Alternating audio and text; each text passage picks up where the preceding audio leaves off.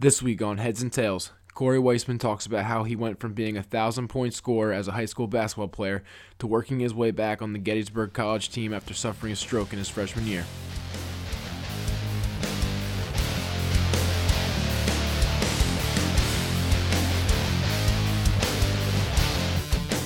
This is Kevin Sam.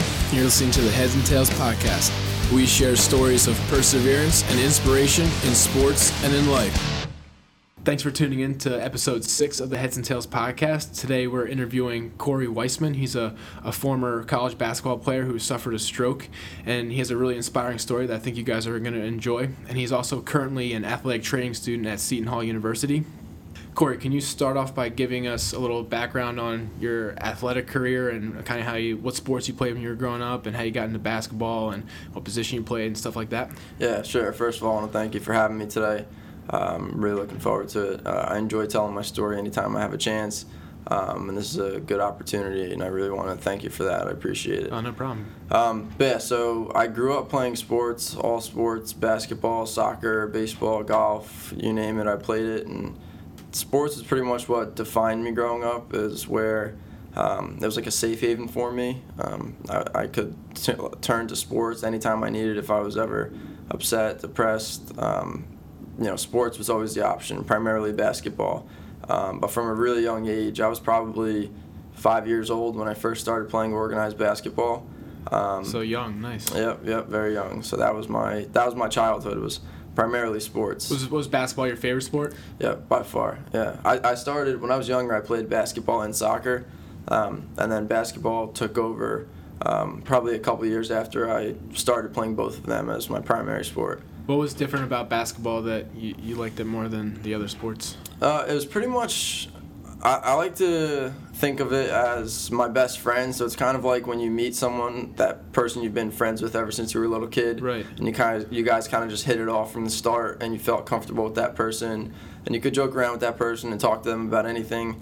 A little bit different, but that's how I kind of viewed basketball. Feeling, yeah. Was right from the start. This is me. This feels good. I could go to it anytime I wanted. Basketball was like a best friend to me. Like I said, if I was ever upset, depressed, I can go outside and play basketball. That's something that was never too busy for me. Right. It was always there for me. So that was one of the positive things. What do you love most about basketball? I love the competitive nature about it, just like any sport. You want to be the best.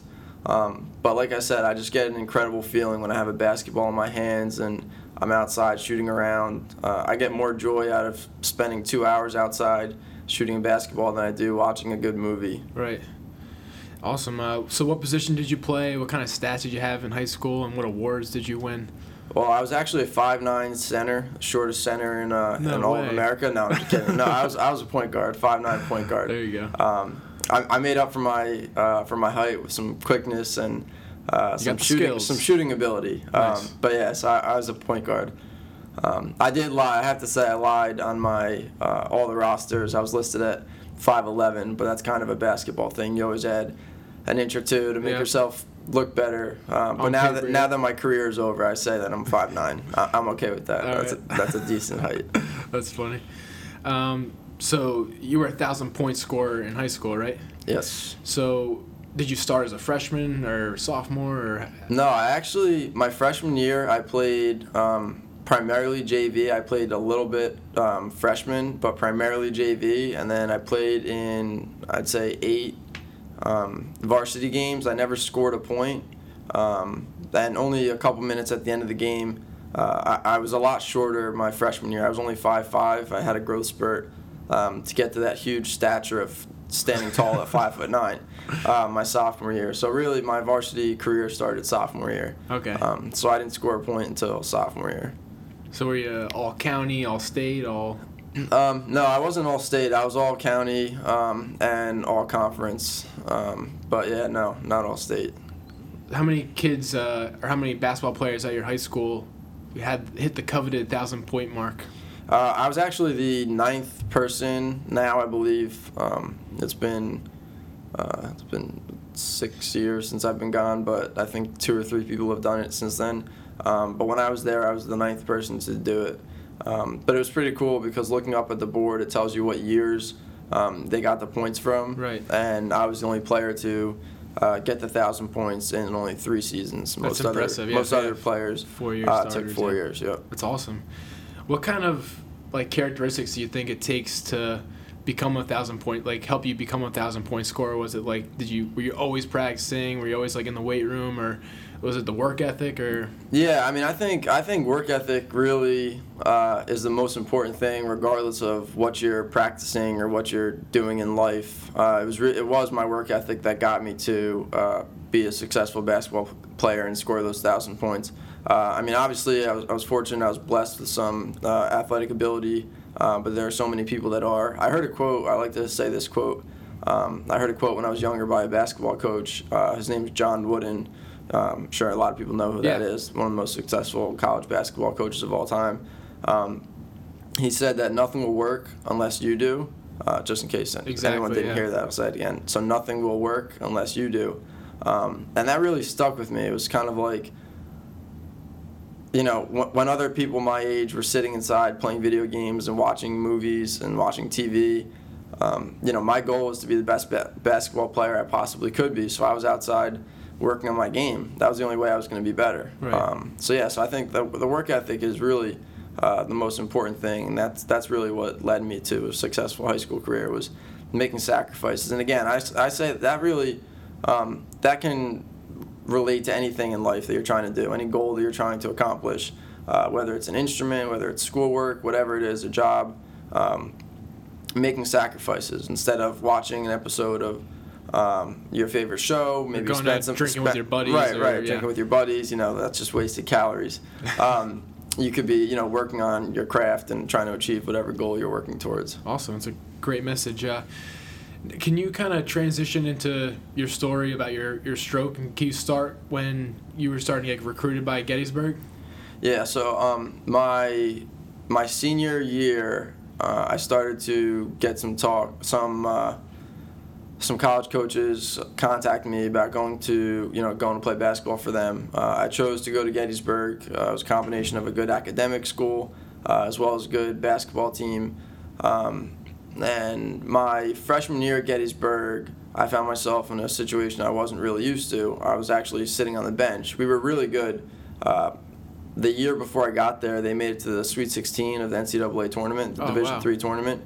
Impressive, yeah. So they had every senior back on the team. So when I got there my freshman year, the team was pretty much already set. So we had a really, really good team. So I didn't find myself getting into many games. So that was kind of my first obstacle in my long journey. So what were the feelings? Was it frustration because you're so used to being the guy on the court, or what was it like to sit on the bench? It was a lot of frustration, and I'm like anybody else. I got upset, and I'm competitive, so I said I really should be out there. But again, I think the work ethic is what got me over the hump. It didn't deter me. It didn't make me. So you didn't shut down. You just quit. funneled that energy into working harder. Right. Yeah.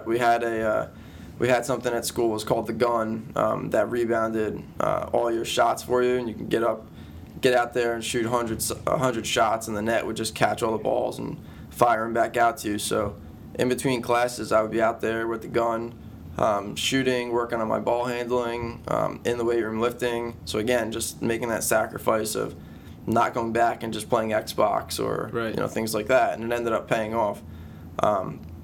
Because by the end of the season, I'd gotten in a few games. Nothing substantial, but it paid off. And then going into my sophomore year, it was really worth it because a lot of those seniors were graduating. So I had a really, really good opportunity to start going into my sophomore year, which kind of leads into my story.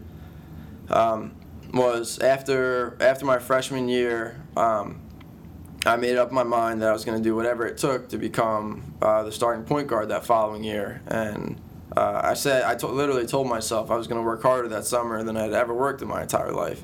And I did. I worked harder that spring and summer than I'd ever worked before, but it was just learning how to walk again. It's not something that I had ever envisioned or thought it could be possible. You never think that something like that would ever happen to you. And I thought the same thing with my injury too. Right, I'm sure you can relate. So can you explain like the details? Like what were you doing when you had the stroke? Yeah. Kind of go through like. Yeah, that absolutely. So story? it was March 26, 2009. I'll never forget it. Rainy Thursday. We were doing an off-season workout. We were actually doing a lot of plyometrics, some box jumps, some ladder drills. And then when that was over, most of the team went back to the dorms and hung out.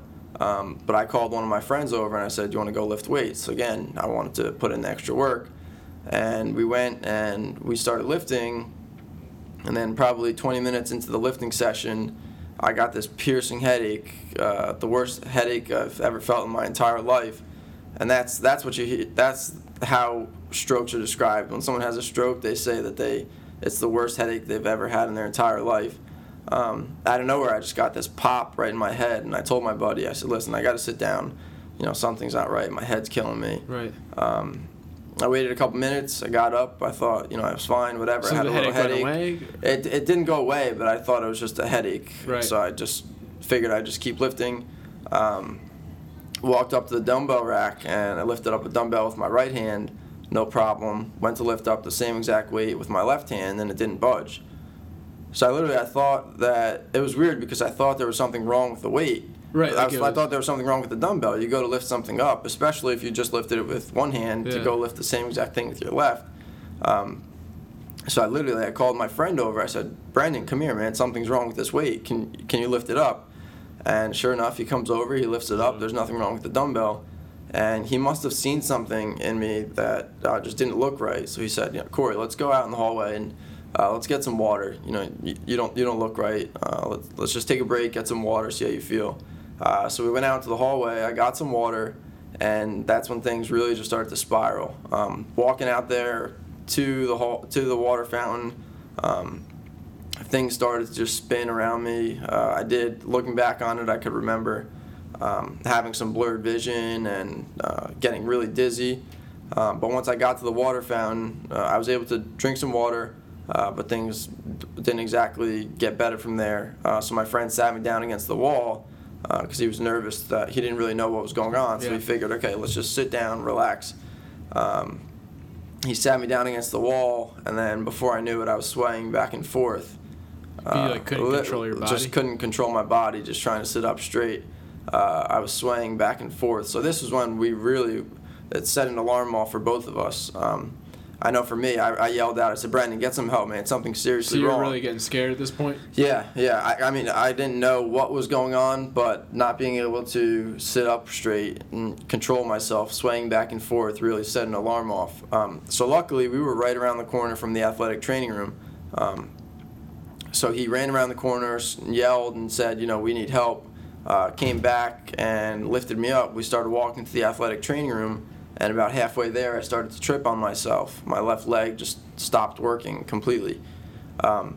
So by the time we got to the athletic training room doors, my arm was around Brennan, and my head was completely down, looking down at my left leg dragging behind me. Just my toes dragging on the ground, with my leg completely dead. Right. And that's the last clear image I have of that day. It's a crazy story, but it reminds me of my own story too, because same thing, I had the headache that I was like, oh, it's probably just a headache, and then I started getting the blurred vision, and then it wasn't until I couldn't feel my legs that I was like, all right, there's something seriously wrong. Right. I'm starting to freak out. Yeah. All right, so what was the next part of the story? You got airlifted to the hospital? No, see, I wish. So that sounds so cool. I know in your story you got a helicopter ride out of it. See, that's the best, and that's something that I'm jealous. You got the helicopter ride. My story's kind of boring. All I got was an ambulance ride. Okay. No, it was raining a lot, so they couldn't. They took me to a hospital. I got really quick help, which was great. They took me to Gettysburg Hospital. That's not a trauma center, so they sent me to the nearest trauma center, which was Hershey Hospital. How far away was that? That's probably a hour and a half drive, and I think they got me there in 45 minutes, something like that. So they were doing some pretty good speed. I don't remember it, obviously. I was completely out at that point. I don't remember my helicopter ride, so. Right. Well, but at least you could say it in your story that you got it. I was in there, No, so they got me to Hershey Hospital. where they did a procedure to stop the bleeding, an angioplasty. How does that work? Or no, sorry, it was embolism. No, angioplasty. Yeah, I wouldn't know I get either confused. way. Sorry. Okay, so the angioplasty. So a lot of people know what angiograms are. Is where you make an incision in your groin and they trace up this wire with a little camera on it, and sometimes they'll go into the heart, and other times they'll go up into the brain. So with mine, they went up into my brain. And they had glue at the end of it. So they went up, they saw the place that I had the bleeding from, and they injected this glue-like substance to just shut the blood vessel down. Right. They also found when they were in there that I was born with an abnormal blood vessel. It was called an arteriovenous malformation. Okay. And that's what caused the stroke. I was just born with this abnormal blood vessel in my brain. And the way that works is, usually between veins and arteries, you have capillaries. Yeah. And that's kind of how the blood disperses and goes from the veins to the arteries. But in my case, this arteriovenous malformation is just a lump of the vein and the artery. There's no capillaries in between it, and it causes a lot of pressure, and that's what hemorrhaged. So they ended up just gluing that blood vessel shut. There was so much swelling and bleeding that they couldn't do an immediate surgery to get the blood vessel out, but they did glue it shut, so that kept me stable for a while. Did they say that, like, because you were working out or something, that's what, like, set it off, or was it just kind of random? They still haven't said that. It could be, but they say it was more like a ticking bomb. Sometimes these AVMs hemorrhage, and sometimes they don't. I hit the jackpot, and mine hemorrhaged, and yeah, I mean that's kind of what happened in my story. It hemorrhaged. All right. So can you start talking about your recovery? Yeah, yep. So then I spent 10 days in Hershey Hospital, and then I was sent to Kessler, which is one of the best outpatient rehab facilities or inpatient rehab facilities in the country, definitely on the East Coast, but if not the country. And I spent a month there, which was an amazing time, amazing memories there. I was getting neurological return on a daily basis. I was wheeled in there on a stretcher, and the left side of my body was completely paralyzed from head to toe. Couldn't move my fingers, my toes, my leg, my arm. I couldn't do any of that. So what was your feeling when you woke up and you couldn't move, half your body? Oh, I didn't understand it. The doctors would come in, and I don't know why they were doing this, maybe to trigger my brain to start working again, but they would say, "Corey, can you move your left arm?" And I'd say, "Yeah." And then I'd look at it, and it didn't move. So it was a weird feeling because throughout my whole recovery, I never had physical pain. It was more just my limbs weren't working. Right. The brain wasn't sending signals to get those limbs working. Were you frustrated because of that? Were you scared? What were your feelings when you couldn't move your limbs? Some of it was frustration, but I think one of the most important parts of my recovery was just staying positive the whole time. So I never really got too upset. They told me from the start that I was most likely going to have a good recovery as long as I worked hard. So I knew that right from the start. If I just continued to work, you're going to be all right. Towards my goal, I made it up in my mind really early on that I was going to get back out onto the basketball court because remember that was my goal, was to be the starting point guard. So maybe it wasn't going to happen this season because obviously I just had the stroke, but possibly the next season. I didn't know what my recovery was going to be like and what type of deficits it was going to leave me with.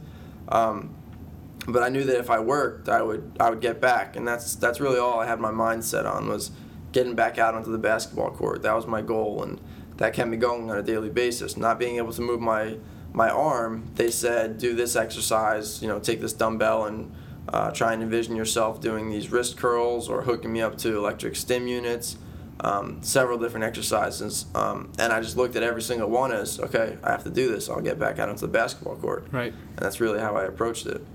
What was your support system like during this time? Oh, man. I mean, I was so fortunate. My family's great. I come from a great, loving family. Cousins, mom, dad, brother, grandparents. They were all there for me all the time. Coaches, friends, teammates, everyone was always there for me. Some of the hardest times were when I was at Kessler, because I had therapy 3 times a day. It was an inpatient facility, so I had to stay there. Now, most people work during the day, so I didn't always have company throughout the day. So I went to my therapy sessions, and then I went back to my room where I was by myself in a wheelchair, or they put me in, for a long time, they just put me in my bed, and I kind of just laid there by myself. And all I really had was the cards around me that people sent me. And that's really all I had. But again, my support system, I had family and friends come and visit me from work that drove an hour or 2 hours away to come see me and spend time with me.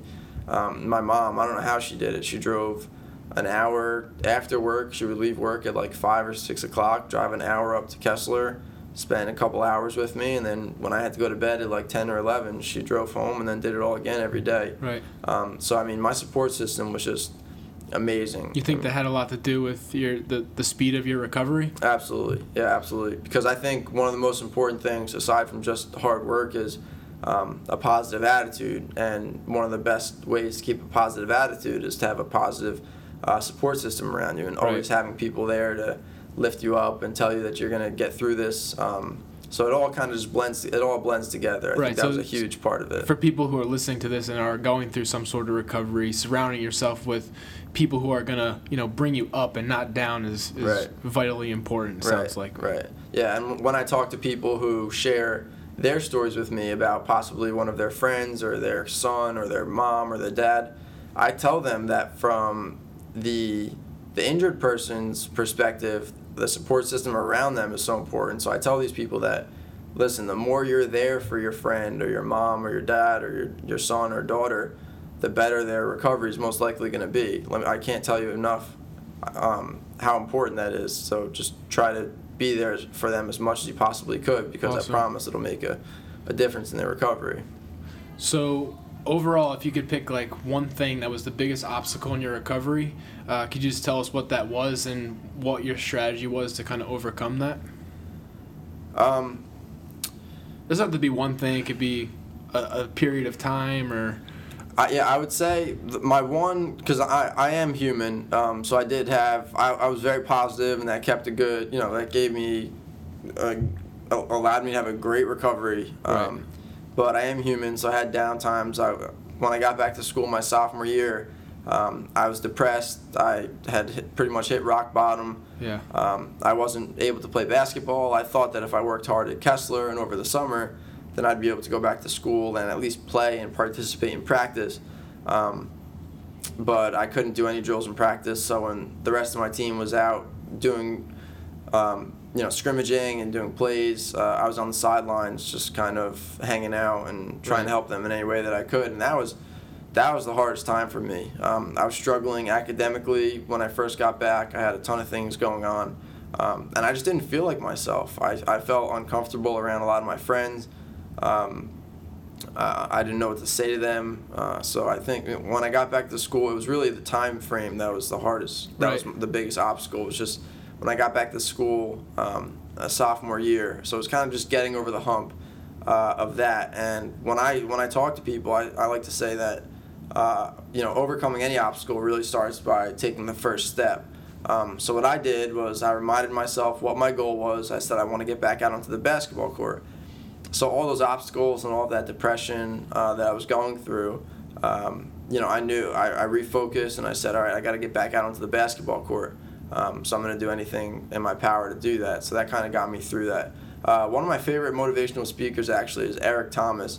I listen to him all the time. Anytime that I'm even going through struggles now, today, I listen to him. And he says that pain is temporary, but it's quitting that lasts forever. Right. So I like to think of it, that time frame, when I was in my deepest of times, if I would have quit, that would have lasted forever. But that pain, I'm here telling you today that I got through that pain. Right. So anyone that's going through any struggle, if they just keep in mind, if they have a goal, that they're trying to achieve, if they keep in mind that whatever pain they're going through will eventually go away, it'll subside. But if they quit, it'll be there forever, and they'll never achieve that goal. It's easier said than done, but that worked for me, and I think that's, if people think that way, it'll definitely help them. Right. Your story is even more like similar to mine too, because my injury happened my senior year of high school, but I didn't really like fully recover until like the end of senior year. So I was really going into my freshman year at Rutgers, and I didn't have football anymore. I didn't have like, my friends. It was definitely like the darkest period, of my recovery, where I was just, I was depressed and I didn't feel like myself. And it wasn't until I started working for the Rutgers football team that I kind of got out of my funk a little bit, because it kind of gave me purpose. But at the same time, it almost kind of sucked watching people do what I wanted to do. Right. And when you went back to school, did you work as like a manager until you could get back on the team again, or how'd that work? And kind of what were your thoughts when you were, seeing your teammates play and then you're struggling? Yeah, I mean, I'm not upset when people describe it as a manager, but I always viewed myself as just another player on the team. Right. And I never get upset with anyone that says manager, because essentially that's what I was doing. I was helping with the water and doing things like that, helping the team any way I possibly could. Exactly. But I viewed myself as just another player on the team, helping out in practice, working with the younger guys to help them get some of the plays down. But yeah, I mean, it was tough watching, all my other teammates out there practicing, and I know you can relate. Yeah. You're on the sideline saying, "Man, like I wish I was out there." And there's something that I'll never forget. Someone once said to me, they were doing sprints, and he said, "Man, like I wish I was you right now." And I was like, "Dude, you have no idea what I would do to be out there sprinting and huffing and puffing and ready to, faint." You have a whole new appreciation for right. for the shitty stuff that goes on in practice and stuff when you can't do it anymore. Right. Yeah. So how long did it take before you got back to your senior year, like your recovery, and can you kind of talk about when you did get back into playing again? So I mean, the neurological return pretty much stopped after about 2 years, but I continued to do therapy and work on my strength, and I did do a lot of basketball-specific things. I worked on left-hand dribbling and shooting, because again, that was my goal. No matter how good of a recovery I had, I wanted to bring my basketball game to its highest level. And by senior year, I was able to run at a decent pace and dribble with both hands and shoot, from threes and everything like that. I still wasn't able to get in the game or to play, full speed, but I got into a point that I was pretty happy with. I was able to do non-contact drills in practice. I was running suicides with my teammates, and even though I finished last every single time, it was great. My teammates would always cheer me on, watching me go, finish the sprint. Didn't matter how far behind I was. They were happy that I was out there running with them, because I think they finally understood what it meant to me to be part of the team again. Yeah, that's awesome. So can you talk about the game when you scored your first point? Yeah. It started the night before. I got a phone, and I wasn't expecting this. It was our senior game. So the tradition in senior games is you start your seniors. I got a phone call from one of my captains. I was elected to be one of the 3 captains of the team. Let's backtrack a little bit. Year. What was it like to be named captain? Again, something I wasn't expecting. That was awesome. There was 2 other seniors that were on the team that I knew were going to be captains, played a big role in the team from a leadership standpoint, and to hear my name called was just wow. I mean, that really showed me that. That really showed me that my teammates appreciated all the hard work that I'd put in, and just appreciated me even being there, even though I wasn't out there scoring 25, 30 points a game. Right. I was there cheering them on and working in practice and working as hard as I possibly could. And so yeah, I mean, I wasn't expecting that in a million years, and that just felt great to be named captain. Yeah. So, what was going through your head when you were walking up to the foul line to take your first shot? Okay, sorry. I just want to backtrack and say kind of how it started. So one of the other captains called me the night before, because again, I couldn't play full speed, so the 2 coaches came up with a plan that I was going to start the game, and they would sub me out after the tip went up. And I got this phone call from my friend telling me that I was going to start. And I remember I was sitting in the parking lot after practice that night, and I heard the words, "Corey, congrats, man, you're starting tomorrow." And man, I mean, I just started to cry. Tears just started like pouring out of my eyes, because it was pretty much, 3 years of hard work, blood, sweat, and tears, and it was like, damn, like I did it. Like, I'm gonna get back out onto the court. So then the next day, a big day for me. It happened exactly the way we planned. The ball went up. The other team actually got the ball, but one of the guys was nice enough. He gave me the ball, so I took a dribble, and I rolled it out of bounds. I'll come back to that point later on. But I rolled it out of bounds, and I got subbed out. And that was it. That was the Corey Weissman story in a nutshell. It's like, kid has a stroke. He's, the left side of his body's paralyzed. He sets a goal to get back out into the court. He gets it. And he did it. Listen, it didn't matter if I played 40 minutes. I probably was on the court for 6 or 7 seconds, if that, but it didn't matter. I set a goal and I accomplished it. But, sure enough, that wasn't the end of the story. The end of the game, probably a minute left, we're up by 20 points, so my coach calls a timeout and asks me if I want to go back into the game. So obviously, obviously, I want to go into the game. No, I'm good. Right, no, I'll take that 7 seconds of, spotlight was good. That was fine. So I went back into the game, and this was awesome, because this wasn't planned. I was running up and down the court, and even if it was only for a few times, I got the ball, I passed it, to the next guy, and like I said, this wasn't orchestrated or anything like that, so I just felt like a basketball player again.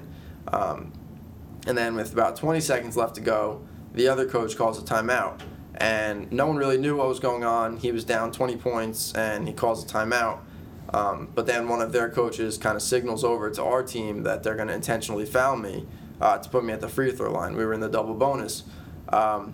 So we draw up a play, and it was cool because we were in the timeout, and my coach, it was easy. I just could have just walked up to the ball. They could have passed me the ball, and they would have fouled me, but it was cool. My coach drew up an inbounds play. Someone came and set a screen for me.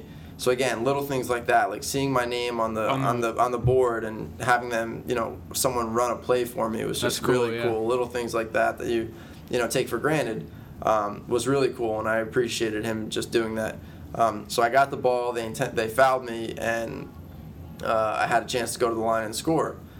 So I'm running down the court. So, I was sitting. Yeah, what's going through your head at this point? You freaking out, or? I was sitting the whole entire game, and all of a sudden, I never even thought this was going to happen. All of a sudden, I'm running down the court. I have a chance to score. And it's like, obviously, like I said, again, I'm human. I have butterflies. I'm nervous. Yeah. I'm like, wow, like I better not, mess this up.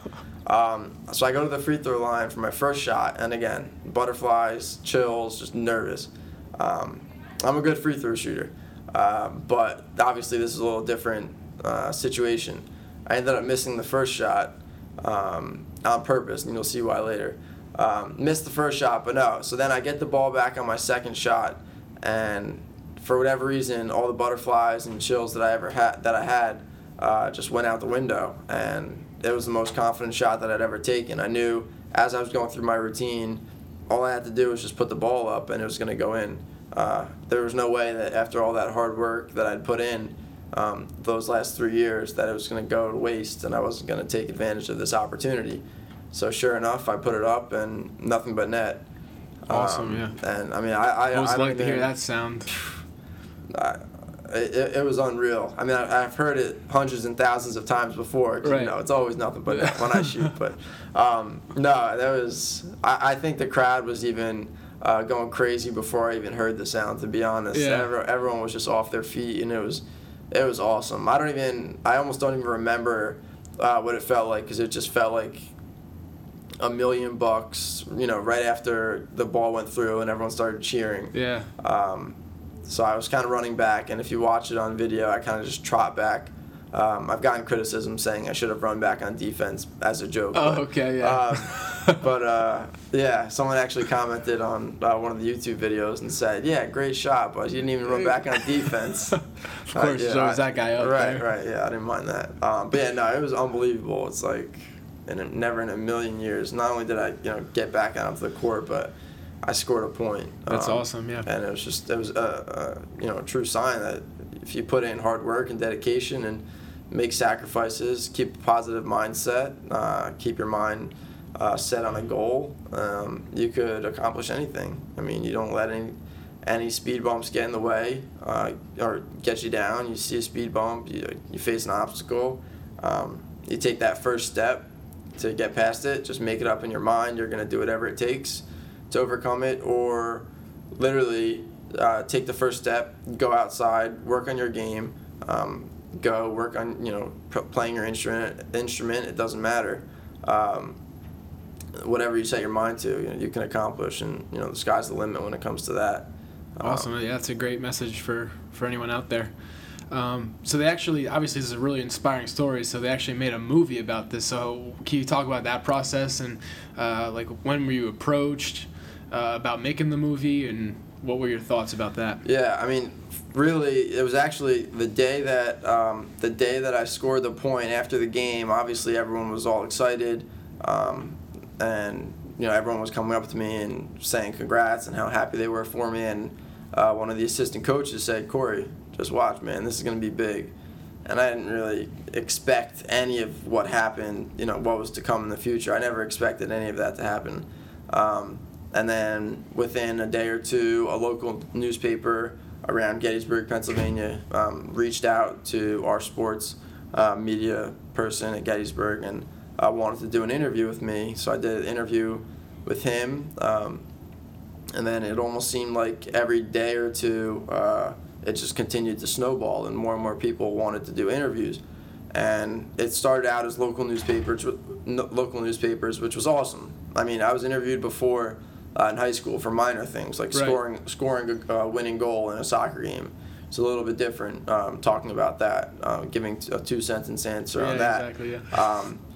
But then it started to get crazy. The sports media guy came in and said, "Corey, Yahoo Sports wants to do an interview with you." And I was like, "Yahoo Sports?" Yeah, it's getting bigger and bigger, right? And all my friends at this point are saying, "Corey, just watch, man. You're gonna be on ESPN," and they're saying all this crazy stuff, and I'm like, "I'm not gonna be on ESPN. I'm just a small Division III, small white guy playing basketball. Okay, I scored a point, big deal."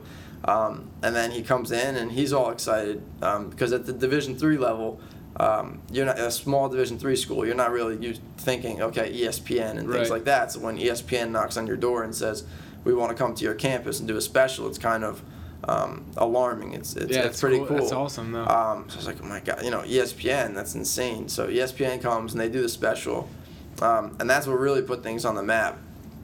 It was on YouTube, so that's how it initially started. It was on YouTube, and it had gotten all these views just of my shot alone.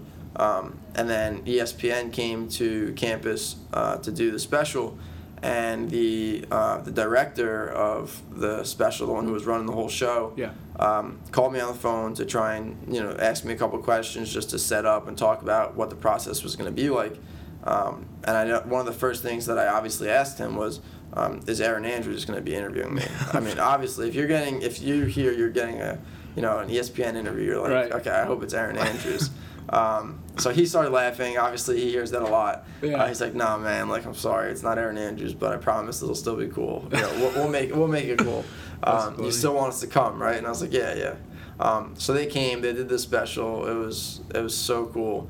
I was mic'd up for practice, and they did this photo shoot. And then once that went on TV, that aired live on College Game Day. I forget the exact date, but then it was on Outside the Lines a couple times. Oh, wow. With Bob Lee, who, I love that show, interestingly enough, Seton Hall grad. So fast forward now, at Seton Hall, Bob Lee, told my story. So we'll have to connect someday. Yeah, that's cool. But yeah, so then again, it kind of just continued to snowball. I was sitting in class. This is a good one. I was sitting in class one day, and I get a text message from my friend, and he's like, "Dude, you were on SportsCenter top 10 today."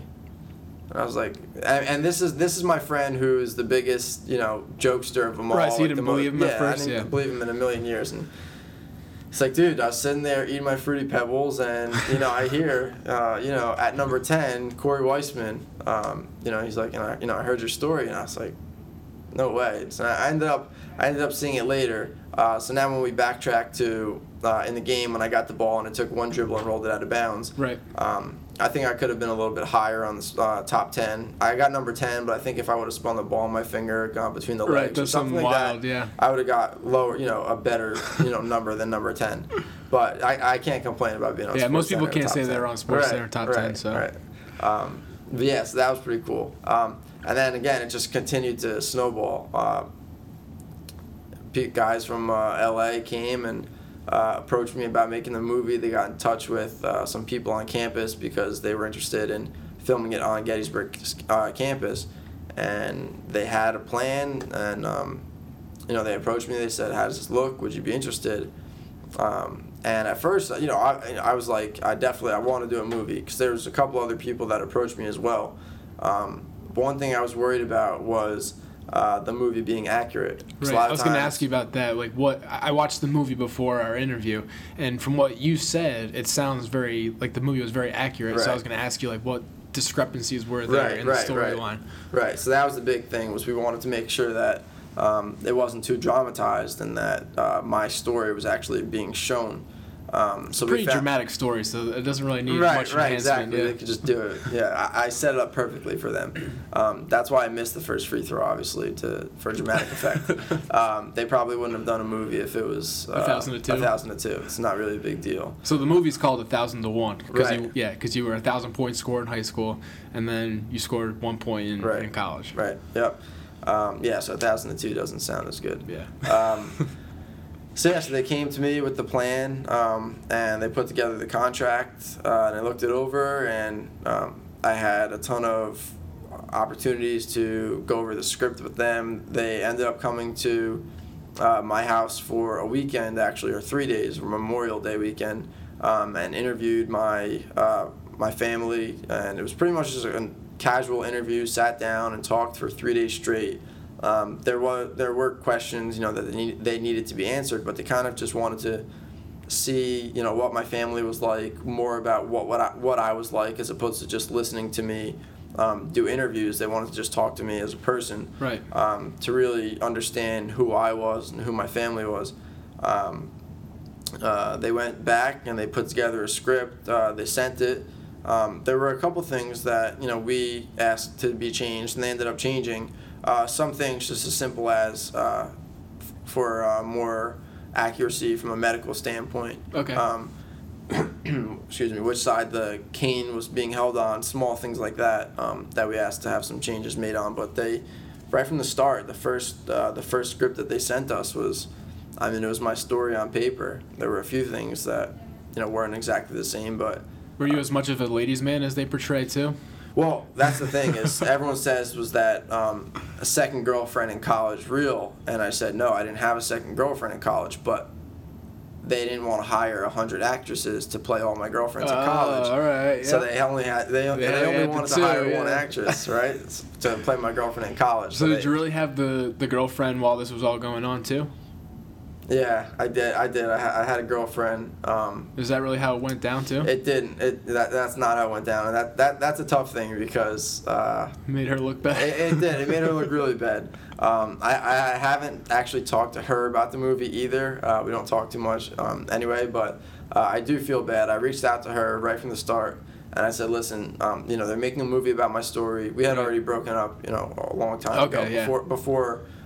Before the movie, obviously, we broke up. So in the movie, Corey's girlfriend at the time, it says that she wanted to break up with him because it was too hard for her to handle with his recovery and his depression and his ups and downs like that. So it really portrayed her to be kind of a bad girlfriend. Right. So right. This is Yeah. So I reached out to her right from the start. I said, listen, they're making a movie about this. This don't even think that you're this girl. Don't even relate yourself with this girl. This isn't you. They're gonna change it up. They're gonna make it a completely different person. I promise. This is not you. Right. I don't want people to think that. Even though now, it's kind of, that's just how it is. People are gonna think that that's what my first girlfriend did. But this is your chance to tell the world. Right, but okay, in reality, what happened was I just had so much going on. She was there for me the whole summer after the stroke, and it was tough because we couldn't do anything. I couldn't. It was a while before I was even able to walk with a cane, so I was really just sitting on the couch, playing video games. We would watch movies and stuff, but we really couldn't do much. So it was hard. But we were both 19, so we were young, and there were some arguments about some stupid things. And then it came time to go back to school, and I was just like, I just have too much going on with therapy and going back to school and everything. I was like, I just don't think it's going to work out. So I actually was the one that said that that we should break up. Right. So she isn't the bad person that they made her look like. And I asked them not to put that in the story, but they obviously needed to for dramatic effect. Yeah, exactly. But that isn't how it happened. And it's actually funny because I've heard some good stories. A friend of mine teaches at the high school that I went to. Yep. And said that he showed the movie to his class, and he was like, the girls in the background got up and started cursing and screaming and wanted to kill this girl. Yeah. They were like, how could they do that to him? He had a stroke and effing this, and they're cursing, and he's like, you would have had to been there to believe it. He's like, and these girls wanted to know where she lived. They were like, wow. I'm going for this one. I can't believe she would do that to him. So there's some good stories there as far as that's concerned. But that's funny. But no, so that's not that's not how it actually went down. Have you watched the movie?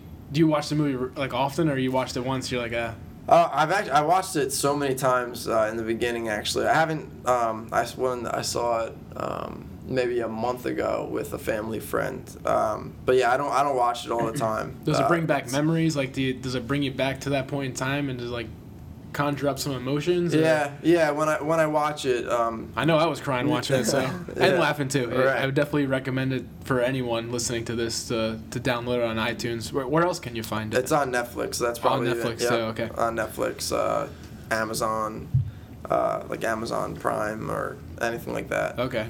So what emotions does it bring back when you watch it again? I mean, as far as the down times when I was depressed, it kind of brings me back to. It doesn't make me upset, but it kind of reminds me of where I was at, because I do sometimes forget how down I was, at the darkest moments of my recovery. Right. So when I do see it, and I saw it a lot in the beginning when it first came out, I probably watched it 5 or 6 times with different family members and with the producer and director and all of them, and at the premiere, obviously. So it kind of reminds me of how I felt at that time.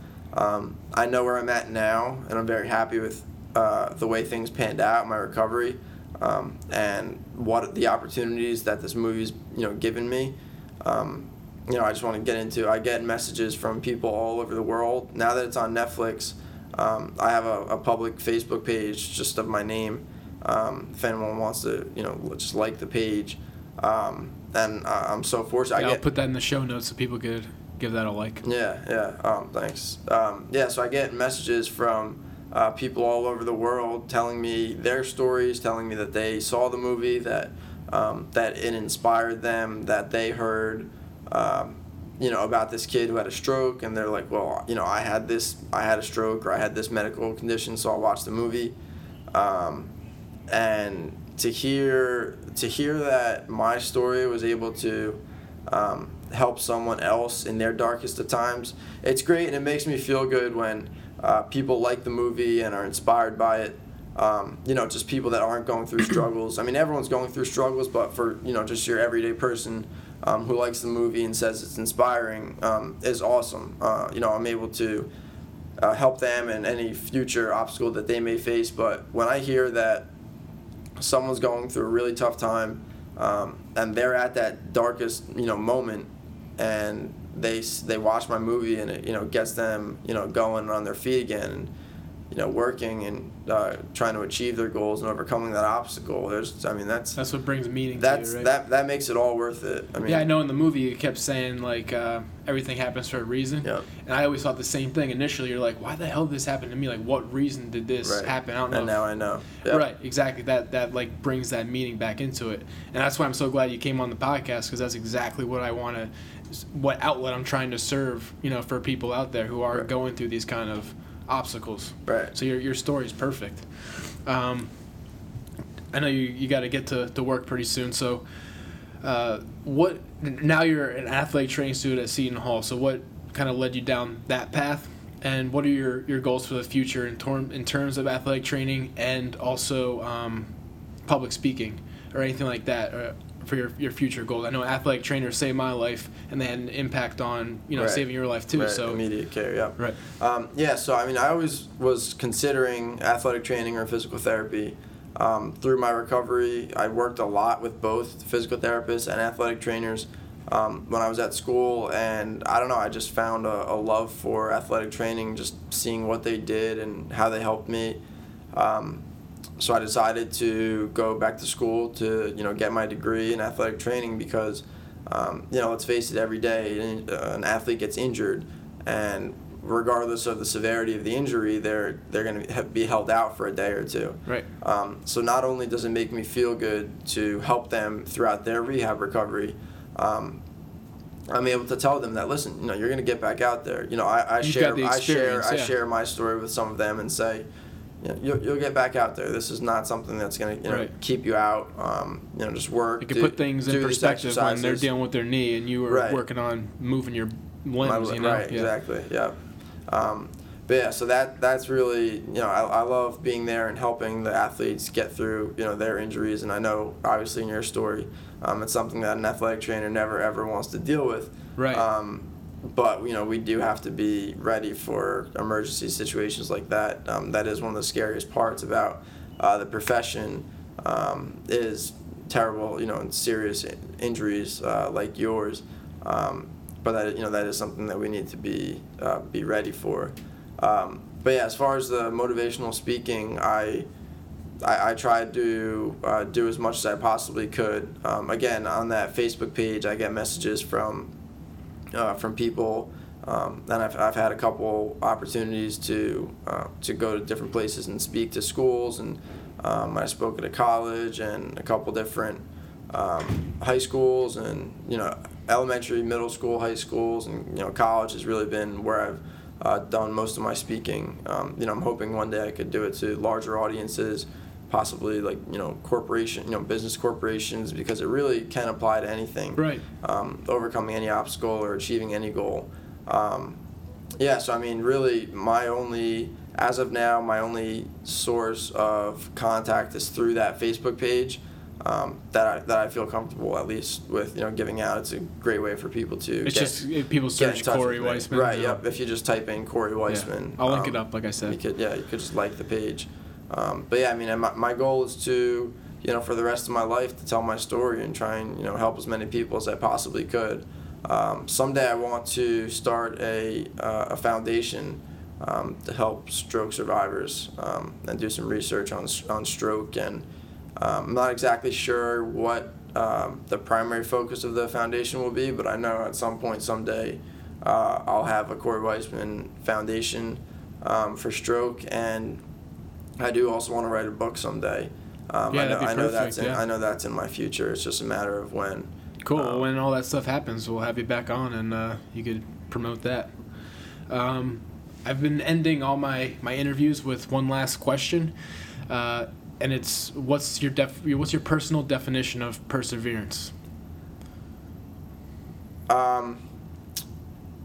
Definition of perseverance would be overcoming anything that comes in your way, no matter how hard or big of an obstacle it is, no matter how much fear or doubt you possibly have, pushing all of that aside and keeping your mindset on a goal and having a positive attitude, and being able to overcome that. So pushing to make that more concise, taking all that fear, doubt, and uncertainty that you may have about an obstacle that you're facing, and knowing that no matter what, you're going to overcome that, would be my definition of perseverance. That's a great definition.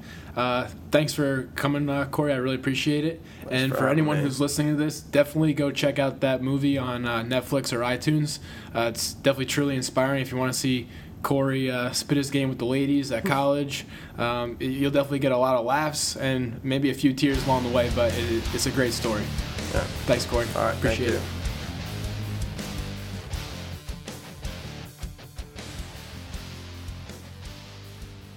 Before you even take those little itty-bitty 5-pound, 8-ounce baby earbuds out your ears, make sure you give us a follow on Instagram at Heads and Tails. That's head, like your head, the letter N, and then tails spelled Tales. Also, make sure to share this with all your friends and subscribe on iTunes. See you next week.